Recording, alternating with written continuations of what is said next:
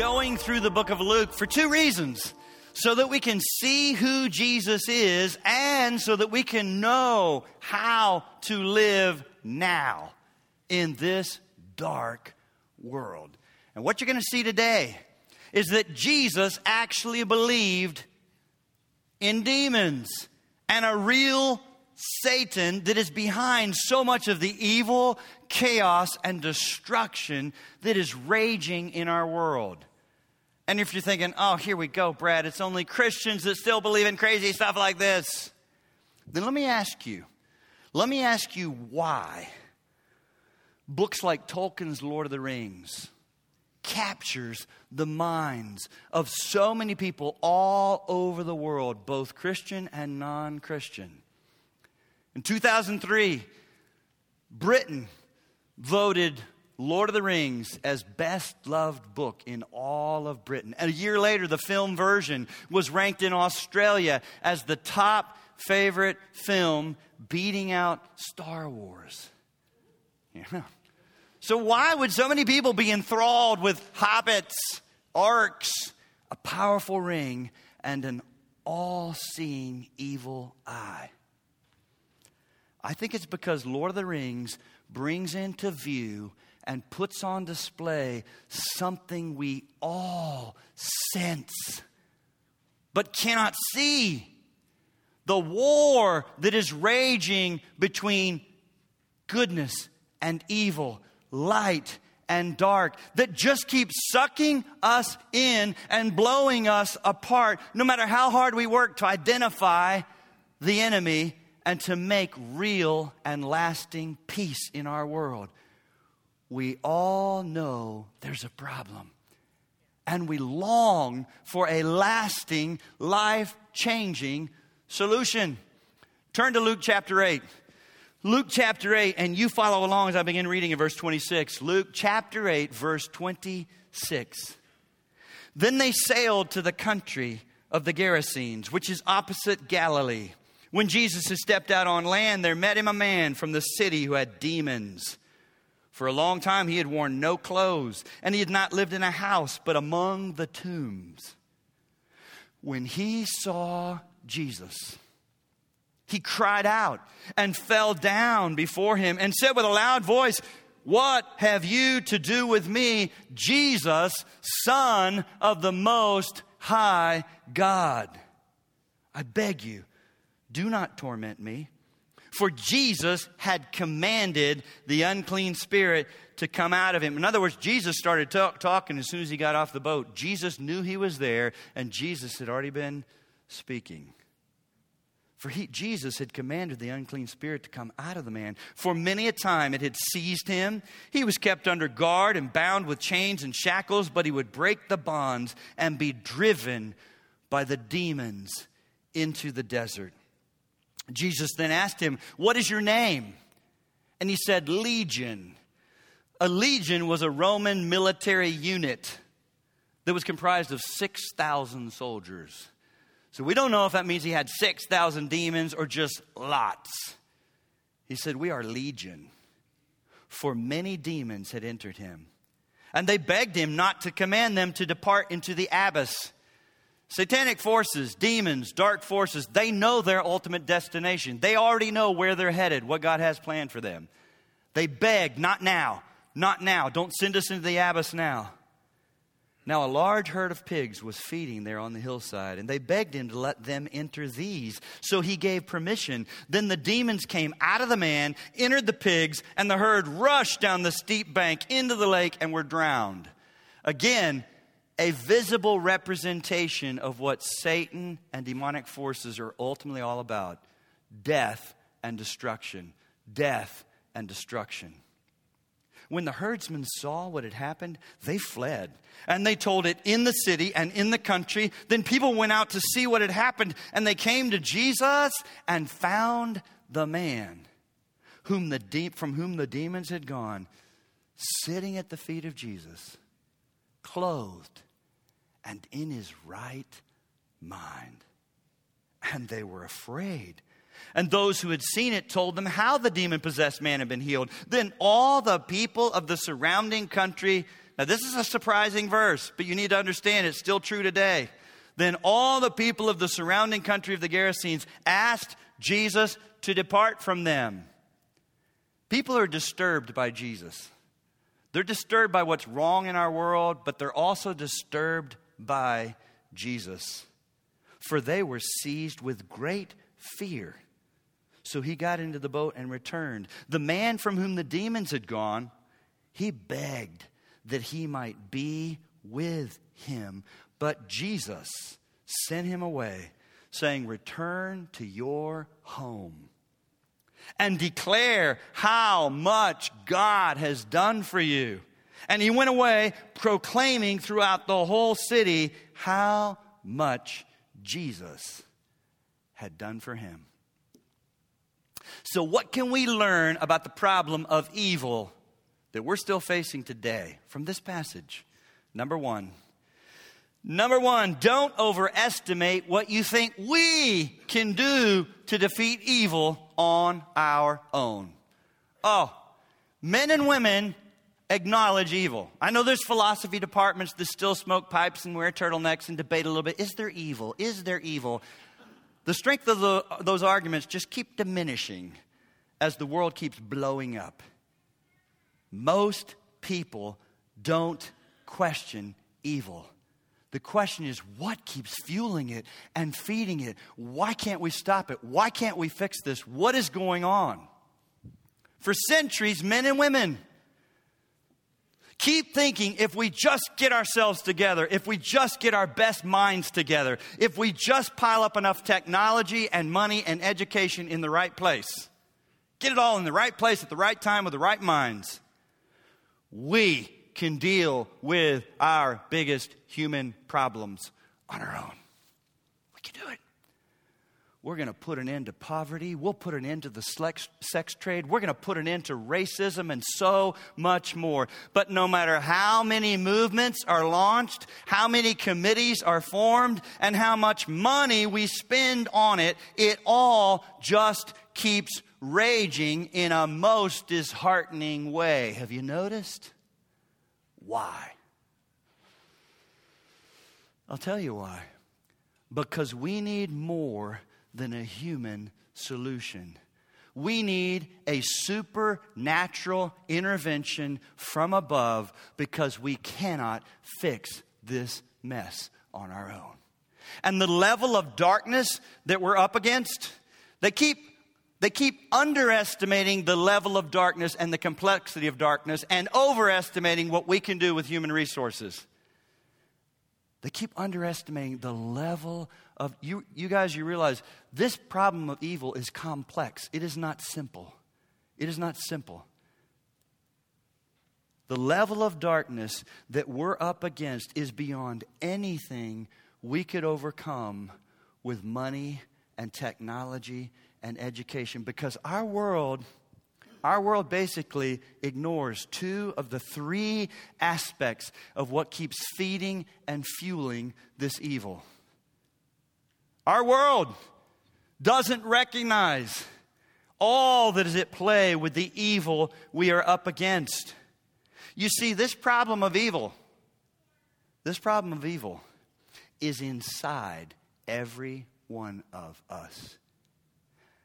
And it keeps bubbling up from our own human sinful condition.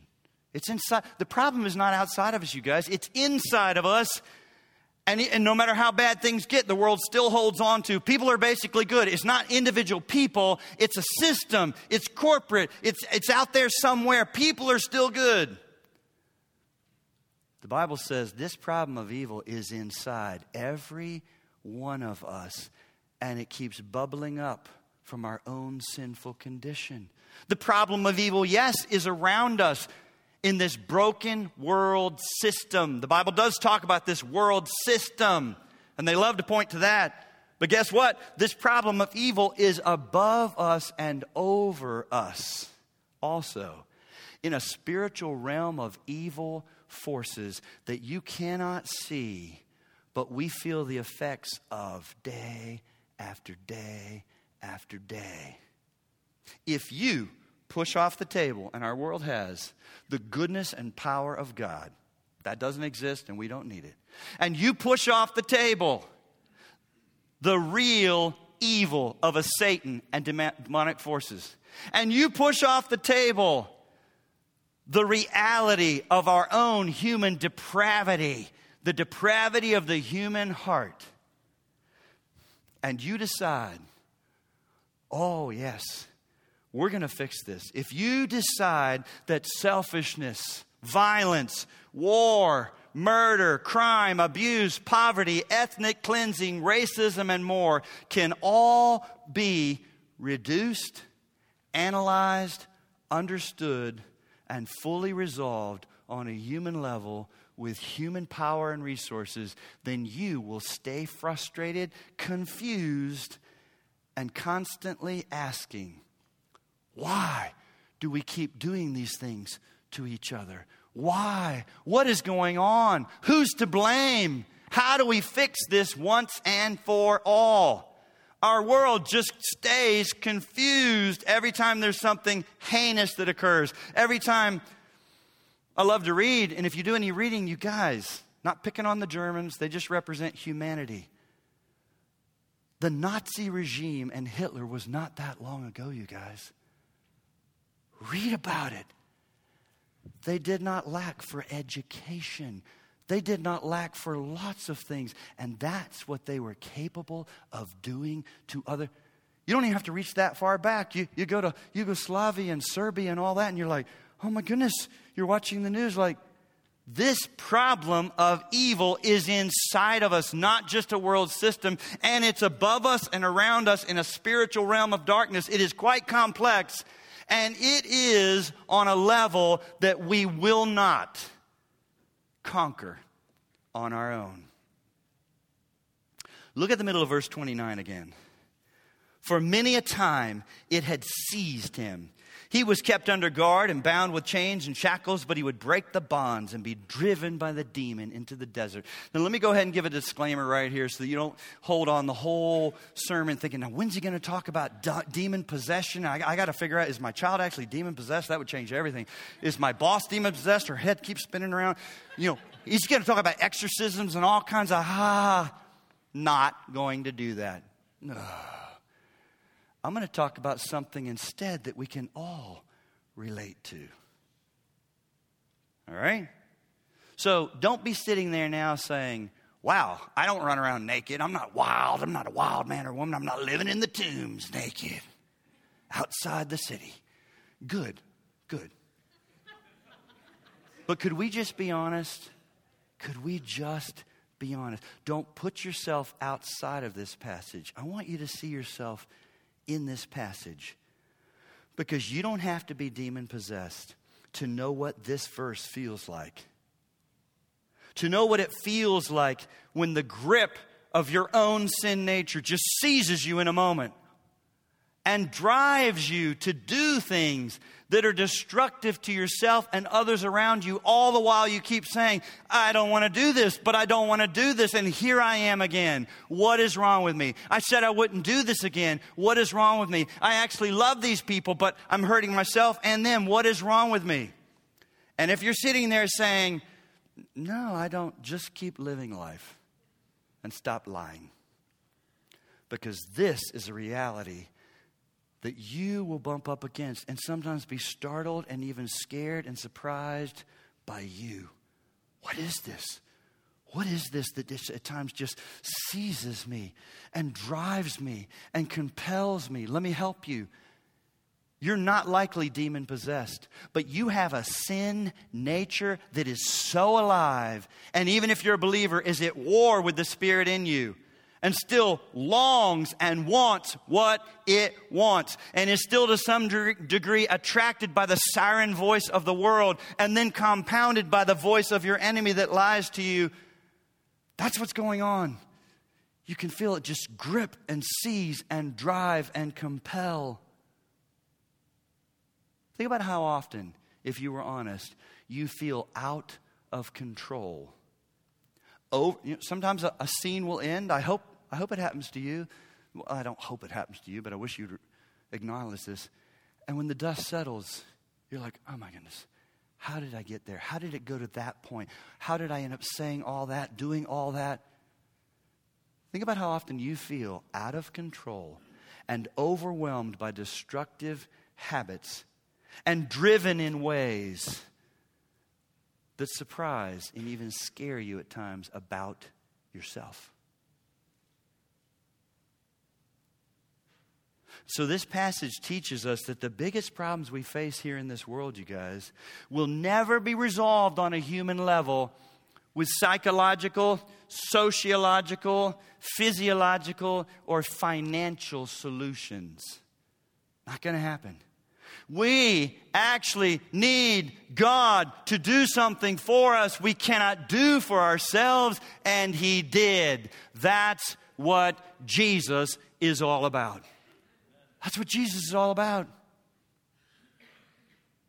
You and I actually need the power of Jesus to save us from the evil on every level. Evil within us, evil around us, evil above us. You and I need Jesus to save us from the evil, not just around us, but in us, around us, over us. But human beings, we refuse to acknowledge the depth of the problem, the complexity of the problem. We refuse to acknowledge. We just keep thinking, if we just suck it up, if I just suck it up, and I start doing all I'm capable of doing, believe in you, reach down deep. If I keep going to classes that tell me you can be anything you want to be. We just came through the Olympics, so there's always just lots of that kind of, please. These people in the Olympics were born from the womb, boom, very gifted. Very gifted. You are probably very average.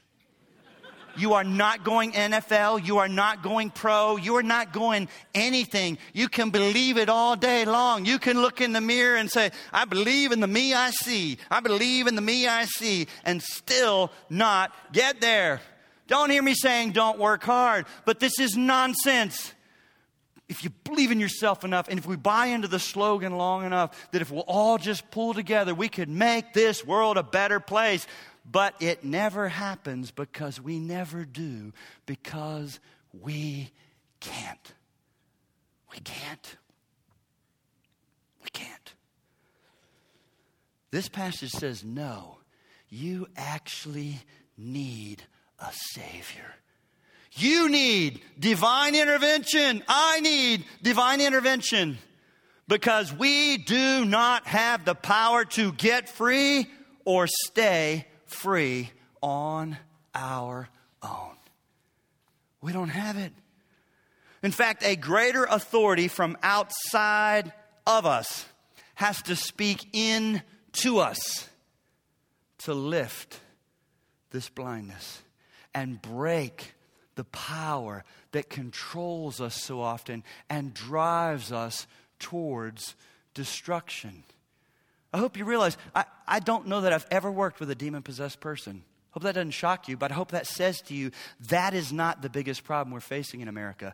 But have I sat with men and women that it's like lights out? It's like, yes, they don't even recognize, I see what you're doing. I see what's killing you. It's killing your family. It's killing everything. And it's just lights out.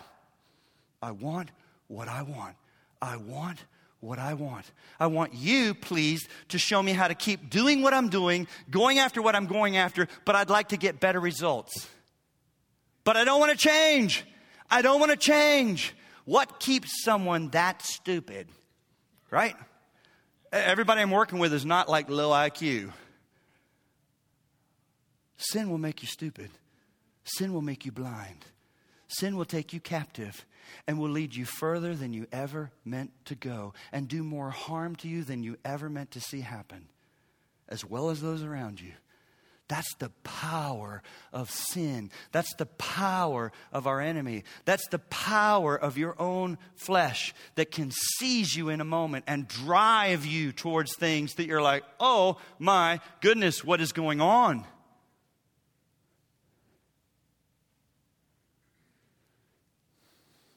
Look at this outside power I'm talking about. Verse 29.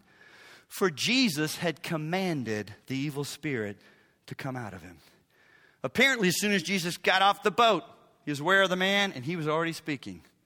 Jesus had commanded the evil spirit to come out of him.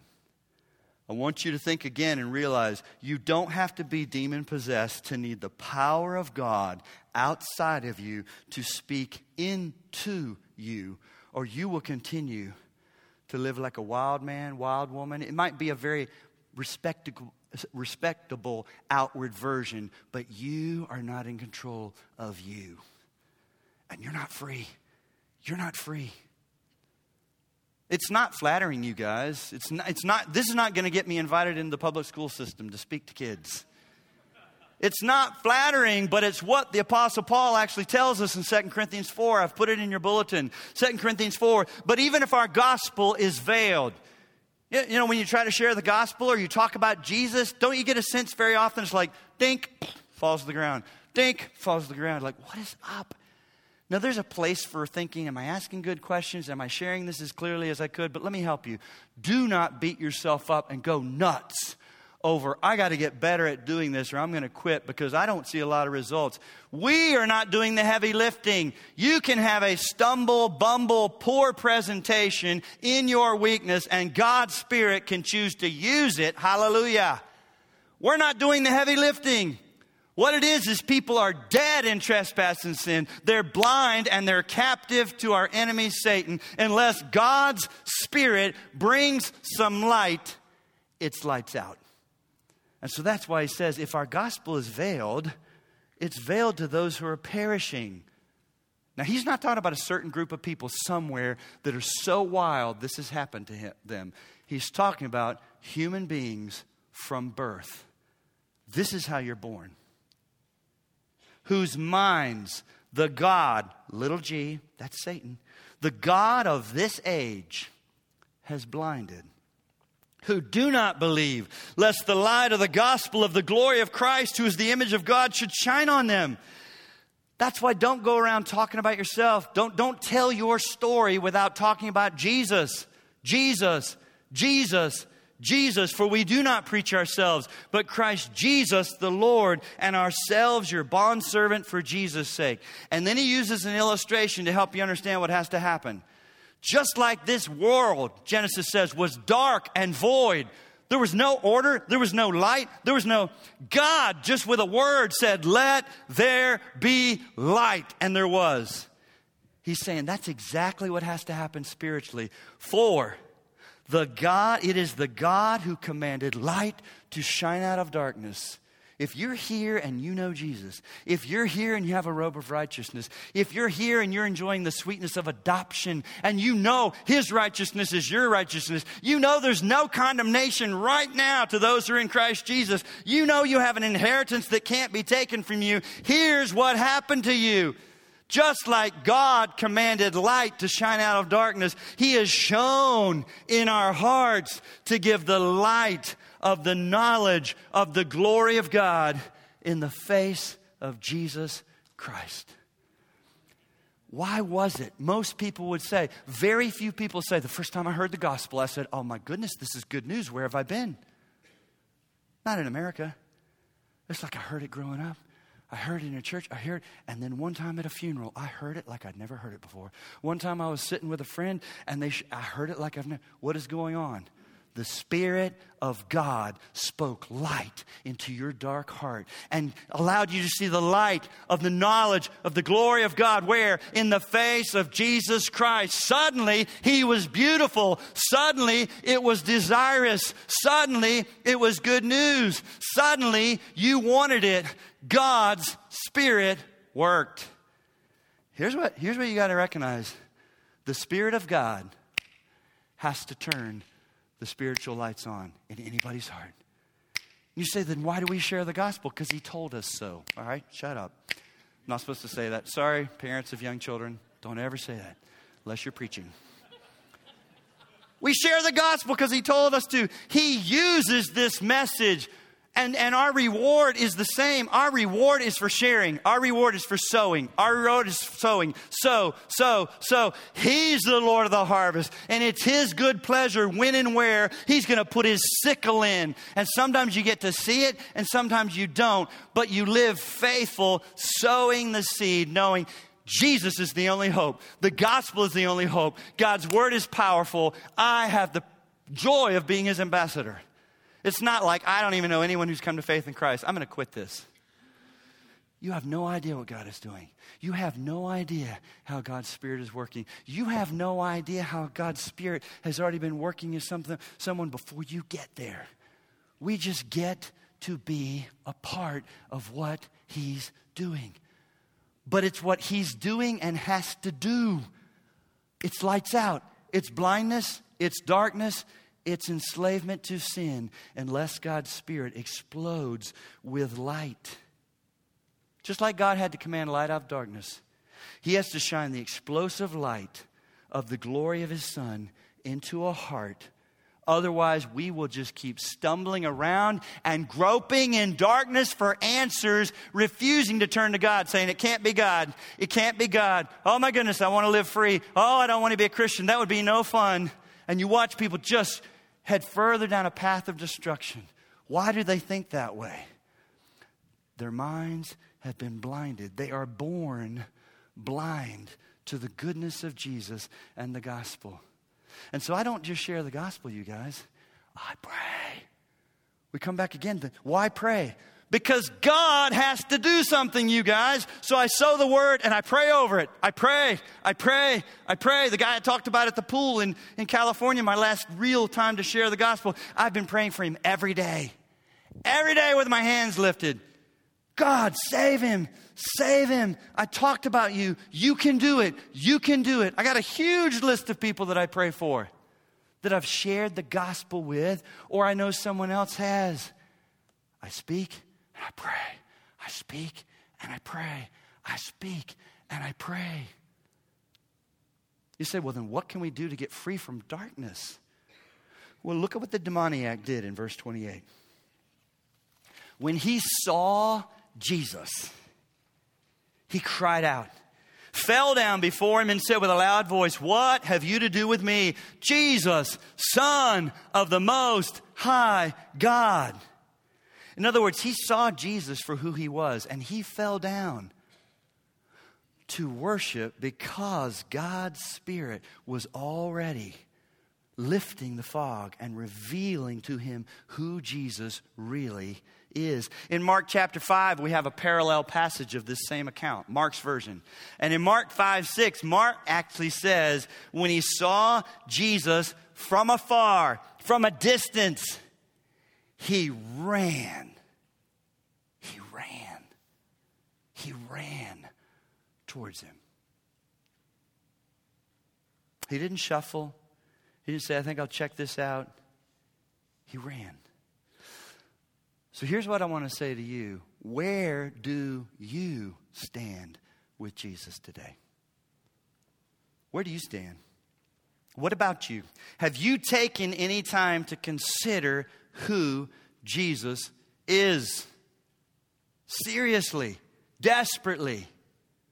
Some of you have been considering Jesus from a distance for a while now. Maybe you were raised in a Christian home. You're not ignorant of some of the Christian things and gospel pieces. Maybe you were raised in a Christian home. Maybe you were taken to church. Maybe you've heard some of the Bible stories all jumbled together. Maybe you have a grandmother or a friend who sometimes talks about Jesus. That's all in your life. But you are still considering him and watching him from a distance. It's all secondhand. You've not gotten serious. It's not personal and it's not intentional. You say, well, Brad, he's not here. He's not stepping off a boat at Florence Mall. I can't run to him. How would I do that? How would you do that? He had every confidence that people could as easily come to know him and love him and follow him today as they could in that day. In fact, this is a better day, you guys. You had to actually be in Capernaum when he was there to hear what he said and to see him. You had to actually be in Damascus or be in Jerusalem Now, He's given us His Spirit and He's given us His Word. Here's what running to Jesus would look like. Start reading one of the 4 Gospels. Matthew, Mark, Luke, or John. And when you finish, read another one. And when you finish that one, read another one. And when you finish that one, read another one until you've read all 4 of the Gospels. I am shocked how many times I talk to people and they've got all this pushback. They've got all these thoughts that they've been taught in philosophy class or some book they read or a podcast they listened to or a BBC documentary or searching for the real Jesus doc. Lots of time spent all reading scholarly works that were written by men and women filled with critiques and criticisms and human opinions without ever examining the original source. Why would you do that? When I'm reading something and they quote where they're getting what they're getting, I go and I find that and I read it in context. And if they say, I want to get to the original source. This is the original source, you guys. Go here, go here, go here. And you say, but I don't believe the Bible's the Word of God. You don't have to. Read it anyway. Because you don't have to believe that a lawnmower blade is sharp and powerful and can leave a lasting impact on you. Just stick your foot under there and see what happens. Doesn't matter what you believe. This is sharp and powerful. It's sharp and powerful. So let me go ahead and tell you what's happening. If you're here or you're listening online and you're that person guilty of that, our enemy Satan wants you to do everything else except actually read the Bible accounts. You're already being deceived. You're being taken advantage of. What is it that would cause you to resist so much? Yeah, but I'm not going to read the Bible. I'm actually not going to read the Bible. Let me tell you, our enemy is terrified that you would read this. This has changed lives for centuries. Now hear me. You may choose to reject Jesus. You have every right to do so as a thinking, volitional human being. Just don't do it on the basis of second-hand hearsay without ever having carefully examined it for yourself. Stop playing around. Stop using the smoke screen of, well, I saw this series and that settled it for me. If you haven't read the Gospels, go there. Go there. But now I want to say a word to Christians because I want you to understand you don't just need the power of the gospel to save you from evil. You realize you need the power? You need the power of God's Spirit to keep you from being sucked back into it, overwhelmed by it, and rendered useless by it. You say, what are you talking about, Brad? Oh, listen to me. The reason so many Christians, and there's so many, it breaks my heart. The reason so many Christians are living such defeated, depressing, and joyless Christian lives is because they fail to recognize the level of evil we are still up against.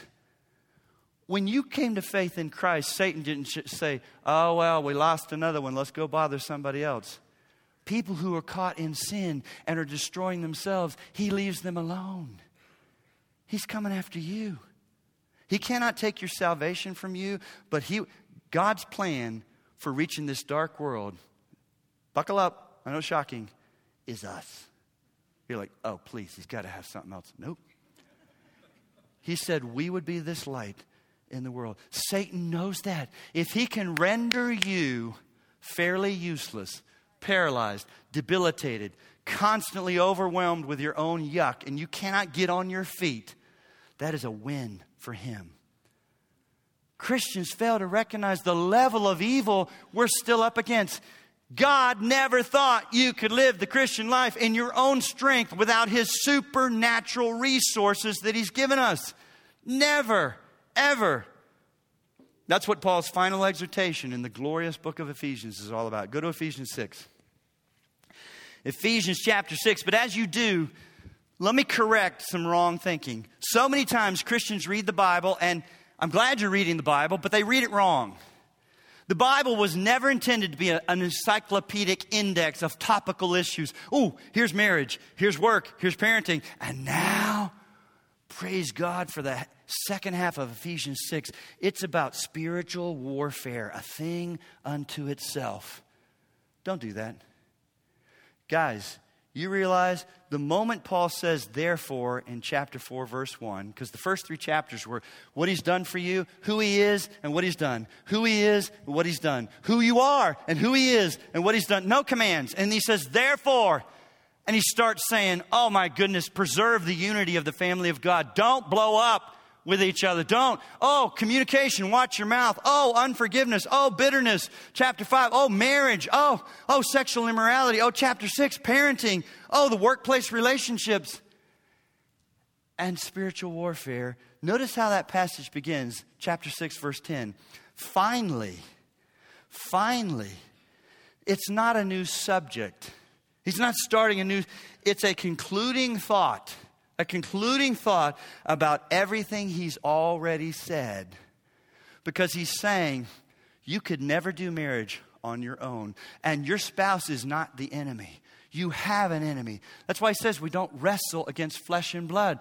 The wrestling with each other in the church family, the wrestling in a marriage, the wrestling with parent-child, the wrestling with employer-employee. He's saying, don't lose sight. There's something bigger. There's something more powerful and evil going on that if you're not aware of it and you fight on this level thinking, oh, it's just people. He's like, I want you to understand.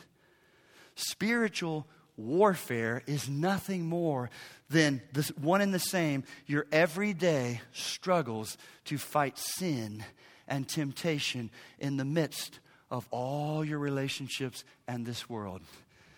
Now, people love to write books. You can get online and buy them. Oh, my goodness, people write big, fat books about spiritual warfare with all kinds of complex, complicated, bizarre, now do this, say this, sling water around, cast this out. News alert. The Bible never talks that way. You ever notice that? You'll never find a verse in the New Testament that says, oh, my goodness, you have a marriage problem, but the moment you realize, oh, it's spiritual warfare, you shift into shouting at things and casting things out. Nope, you're never going to find it. That you have going on, that is the warfare. That is it right there. And Satan is in it. So he wants you to know the real war, we're not wrestling against other people. He is at play, and you need to know it. Starting in verse 10, chapter 6. Finally, be strong in the Lord. So you got to be strong in the Lord and the strength of his might to do marriage the way he's called you, to do parenting the way he's called you, to operate in the workplace with employer. Be strong in the Lord and the strength of his might. Put on the whole armor of God that you may be able to stand against the schemes of the devil. He's not saying sometimes you're in a special situation where this is a scheme of the devil. He is talking about everyday Christian life. This is what you're going into. Schemes. He's got schemes in the midst of all that we're trying to do. Here it is, verse 12. For we do not wrestle against flesh and blood, but against the rulers, the authorities, the cosmic powers over the present darkness, against the spiritual forces of evils in the heavenly places. We've got Christians writing books trying to figure out what's the distinction of those 4 things, and if it's this, that, the Bible doesn't tell us. So please stop trying to speculate. And just go with what he's given us. He wants you to feel, oh my goodness, we're up against something so much bigger and so much more evil. I better do what he says to do next. And here's what he says to do.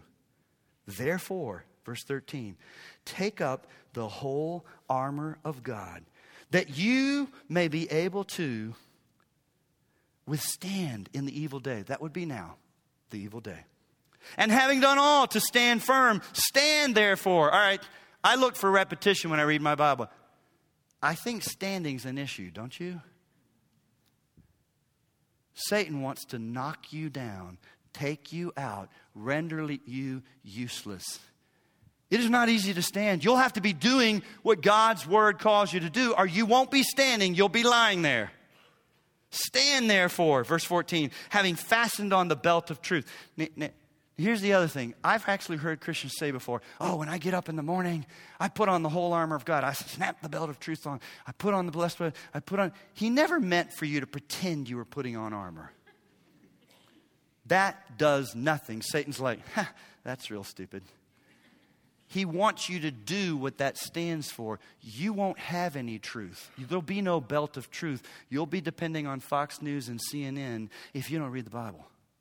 You want to snap on the belt of truth? You get up. It'll take you 30 seconds to pretend you put this armor on. You might have to get up 30, 45 minutes early to do what this actually is talking about. How will I know truth if I'm not reading His Word? I got to make time for His Word. The belt of truth. Having put on the breastplate of righteousness. That means you're so sure that His righteousness is your righteousness that He can't beat you up by saying, look at you. Who do you think you are? You call yourself a Christian. And you're like, that's why I need a great Savior. The righteousness of Jesus is mine, has been imputed to me. I only know that as I read Romans. I only know that as I read Ephesians. I only know that as I read Hebrews. It says I have a better high priest, better sacrifice, better mediator, better hope. If you're not reading the Bible, you have no breastplate of righteousness. He can take you down as you just wallow, saying, I'm bad, I'm bad, I'm bad. And not in a Michael Jackson kind of way. In a like, I just can't do anything. Breastplate of righteousness. And as shoes for your feet, having put on the readiness given by the gospel of peace. That is not talking about you sharing the gospel. That's talking about you being so firm in what the gospel has done for your life and gospel implications that you have a sure footing. There are Christians that live constantly unsure of where they stand with God. They lack assurance. That's one of Satan's favorite devices. If you stay focused on you and you're constantly combing over your own life, you will not do much for the kingdom. Gospel boots. You know who you are in Christ. You've got a firm footing. Verse 16, in all circumstances, take up the shield of faith. What's the Bible say? Faith comes by hearing, and hearing by the Word of God. The only way you can take up the shield of faith is to take up the Word of God and sit down and turn off talk radio and read it. Or you'll just be going into the day with your shield dropped. It's not pretend and snap it on your arm. Please. It means I got to do what I need to do so that there will be a shield of faith. Because here's what the reality is. He says, with which you can extinguish all the flaming darts of the evil one. He's saying every day, you guys, every day he's firing flaming darts. Some of you look like a porcupine. You're just quilled up all over. And you wonder why you feel so anemic, so weak, so discouraged. You've got no armor, no shield, no. And he's taking advantage of you over and over and over. You got to have something to extinguish the flaming darts of the evil one. Take the helmet of salvation, the sword of the Spirit, which is the Word of God. Every time I heard this taught growing up, they stopped right there. Paul doesn't stop, comma, praying at all times in the Spirit with all prayer and supplication. To that end, notice the war mentality. Keep alert. Keep alert. Keep alert. He's given, what you see in this passage is he's given us His Word, His Spirit, and direct access to His throne of grace. That's what you have for the war that you're in. Are you tapping into it? We got Christians so worked up over so many secondary issues, and they think, I can't miss a minute of the news because I got to know what I need to be mad about now. You guys, there's a war and something that matters more. And we need Christians to get back on mission and get away from secondary issues because our enemy is taking people down. Live for what matters most and get equipped to do what matters most. But it'll take some time. You need to understand that spiritual warfare is not some spooky, weird thing unto itself in a different category where we suddenly shift gears because, oh, this is spiritual warfare. Spiritual warfare is at the very heart of our everyday garden variety struggles with sin and temptation that so many times we ignore and just say, well, that's not a big deal. You realize how many times the New Testament writers will bring Satan into view in the midst of what sometimes Christians treat as a very garden variety sin. Let me show you what I'm talking about. Consider bitterness and unforgiveness. Oh, so many Christians act like forgiveness is an option. I might not. I don't know. You don't know what she did to me. Here's what I need you to realize. Your enemy, Satan, loves that way of thinking. You're the one being taken advantage of. You're not like, oh yeah, and I feel so much better because I like not forgiving her or not forgiving him. Well, here's what goes on. 2 Corinthians 2. Anyone whom you forgive, I also forgive. This is Paul. If you know the context of 2 Corinthians, the book of 2 Corinthians, his second letter, he had been so hurt by this group of Christians. Did you realize that? After he had spent time with them and pointed them to Christ and started the church, a group of people came in behind him and said, Paul's no apostle. Don't listen. He's not even an apostle, because in that day, your authority was based on how much you charged for talks. And he charged nothing for his talks. He did it for free, and he worked as a tent maker. And the very thing he meant to be a good example so that no one could say he did it for money, they used it against him and said, look, he doesn't even charge for his talks. He was so hurt by that group of Christians. But he says this. Anyone whom you forgive, I also forgive. Indeed, what I've forgiven, if I've forgiven anything, has been for your sake in the presence of Christ. He knew what Christ had forgiven him. And then he adds this. Here's what's at stake. So that we would not be outwitted by Satan. For we're not ignorant of his devices. You realize one of his favorite devices is for you to live bitter and unforgiving. He's got you. You've stepped right into the trap. It's going to render you useless. It's going to suck you further and further down a path. It's not a little thing. That's spiritual warfare right there. What about anger? Seems to be the rage today, pun intended. We've got so many Christians that have decided, oh man, it's time to be outraged. Just live angry and you'll really get things done for God. That's a lie, and our enemy loves it. Ephesians 4, 26, 27. Be angry and do not sin. Do not let the sun go down on your anger. We've got Christians that every night are going to bed angry because they watch the news again. Every day, angry. Here's what he says. And give no opportunity to the devil. The NIV says, and do not give the devil a foothold. When you are angry and you stay angry, you open the door and say, come on in, Satan. And he can get a foothold from which to work further in your life. Anger. Anger. Envy. Selfish ambition. Listen to James 3. So we've got Paul talking this way, James talking this way, and Peter talks this way. The New Testament writers put spiritual warfare right in the midst of everyday struggles with sin and temptation. Not a spooky thing unto itself. But if you have bitter envy and selfish ambition in your hearts, do not boast and lie against the truth. This wisdom does not descend from above, but is earthly, sensual, demonic. You're like, what? Yes. Selfish ambition and envy is demonic. You're aligning yourself with the spiritual forces of darkness. You're giving them place in your life. What about lying and deception? Oh, everybody lies today, Brad. Who tells the truth?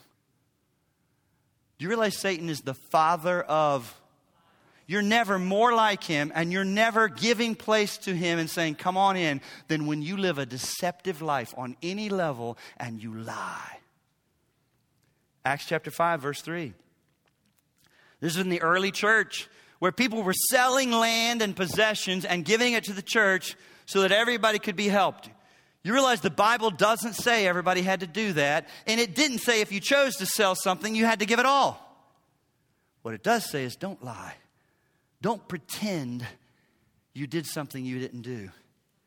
Big deal, little deal. Well, God killed them. I think a big deal. And so here's Peter looking at Ananias. And he says, Ananias, why has Satan filled your heart to lie to the Holy Spirit and keep back part of the proceed of the land. And Ananias dropped dead, and they dragged his body out. And then his wife came in not knowing that he'd already come in and died, and she did the same thing. Another dead one. Wow. And it's not just God hates lying. We're being showed here that this is a part of Satan. This is spiritual warfare. Why has Satan, when you're going down a path of deception, you are being controlled and taken over by Satan and dark forces. When you live unforgiving, when you live bitter, when you live with selfish ambition and envy, when you live angry, this is how you lose the war. So what the New Testament writers are teaching is that you don't have to be demon-possessed to come under the influence of demonic forces and to be taken advantage of. All you have to do is give yourself over to unchecked, unrepented, unconcerned pride, anger, bitterness, unforgiveness, selfish ambition, and deception. And you are opening the door to Satan in your life to deceive you, to ensnare you, and to take you further down a path than you ever intend to go, deeper and darker. And it all is a part of sometimes what Christians act like are little sins that maybe I'll address one day, or maybe I'll just allow it to run freely in my life. I have a challenge for all of you. Wherever you are spiritually today. Number 2, don't listen to this message without applying it to your own life. If you're here and you're not a believer, or you're listening online, don't keep wondering, when is God going to do something about the evil in this world? My friend, He did. He did. And He will yet do more. And I want you to understand, it's His mercy that delays that more. That more that's coming. Oh, listen, this demoniac in the tombs here, his suffering is nothing compared to our Savior. When we get to the end of Luke's gospel, you're going to see Jesus outside the city, hanging naked on a cross, crying out to God, "Why have you forsaken me?" Bleeding to death for our sins, in payment for evil and sin. Why? So that Jesus, when He returns, because the Bible says it's Jesus coming back to judge the world. That same sweet Jesus in the manger, that humble, lowly, gentle Jesus. Yes, that's who He is for you today. But He's coming back as King Jesus with a sword from His mouth to smite the nations. He died on the cross so that He could one day wipe out evil without wiping out us. Because we are part of evil. We are part of that evil. Stop saying, when's He going to do something about it? He has and He will. And today is the day of salvation. You will never get free in your own. You will never get on top of your own. I'm gonna just decide. And you will never change this world in your own strength. Get on whatever committee you want. Launch whatever movement you want to launch. And you will continually just say, why do people keep doing these things to each other? What is wrong? What is wrong? God has done for us what we could never do for ourselves. And in this brokenness, He actually meant for us to be light. So now a word to you Christians. Believe it or not, we're His plan. Stop waking up and living like you have no purpose. I don't care what your job is. I don't care what your health is. I don't care how your home is. You have a purpose. He would say to you, just like He said to the demoniac in verse 39, go home and tell everyone what great things God has done for you. That's why 1 Peter chapter 2 says this, but you are a chosen race, talking to believers, a royal priesthood, a holy nation, a people of His own possession. Now, here's our purpose. What am I supposed to do? Run crazy and harp about all these secondary issues? Nope. That you may proclaim the excellencies of Him who called you out of darkness into His marvelous light. You're in the light. Share the light. You who once were not a people have become the people of God. You who once did not know mercy have now received mercy. We ought to be some of the happiest, most helpful, hopeful, gracious, merciful people on the earth. That's what He has us here for. It's time for the people of God to come back to the mission of God. In our weakness, He wants to use us. Oh God, thank You for Your word. Thank You for Your Spirit, and thank You for access to Your throne day and night. Help us to wake up alert to the real battle. Help us to understand demonic forces and Satan right in the midst of our everyday struggles. Help us to stop being taken advantage of. Help us to live like there is a war. Help us to be alert and help us to live for what matters most. We pray in Jesus' name. Amen.